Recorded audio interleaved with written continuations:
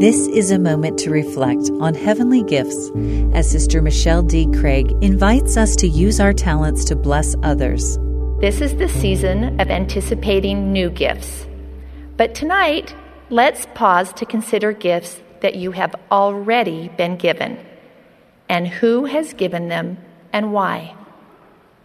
God has given each of us gifts.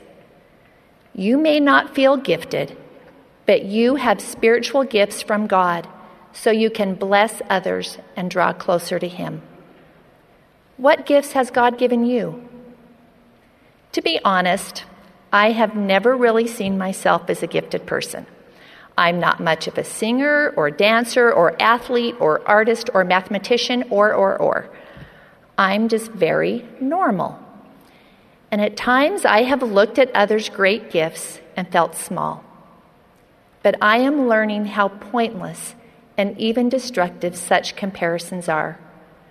More importantly, I have come to see the sacred power of God's less conspicuous gifts, and to rejoice in these as evidence of His love and confidence. These quiet gifts do as much to lift God's children as others that we recognize and celebrate more often. Quiet gifts that help us accomplish our most important purposes in life.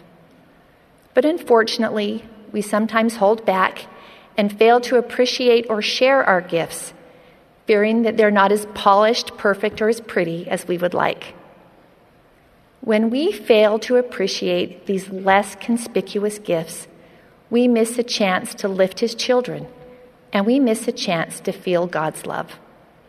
Don't let God's gifts to you, even His less conspicuous ones, go unused or unappreciated.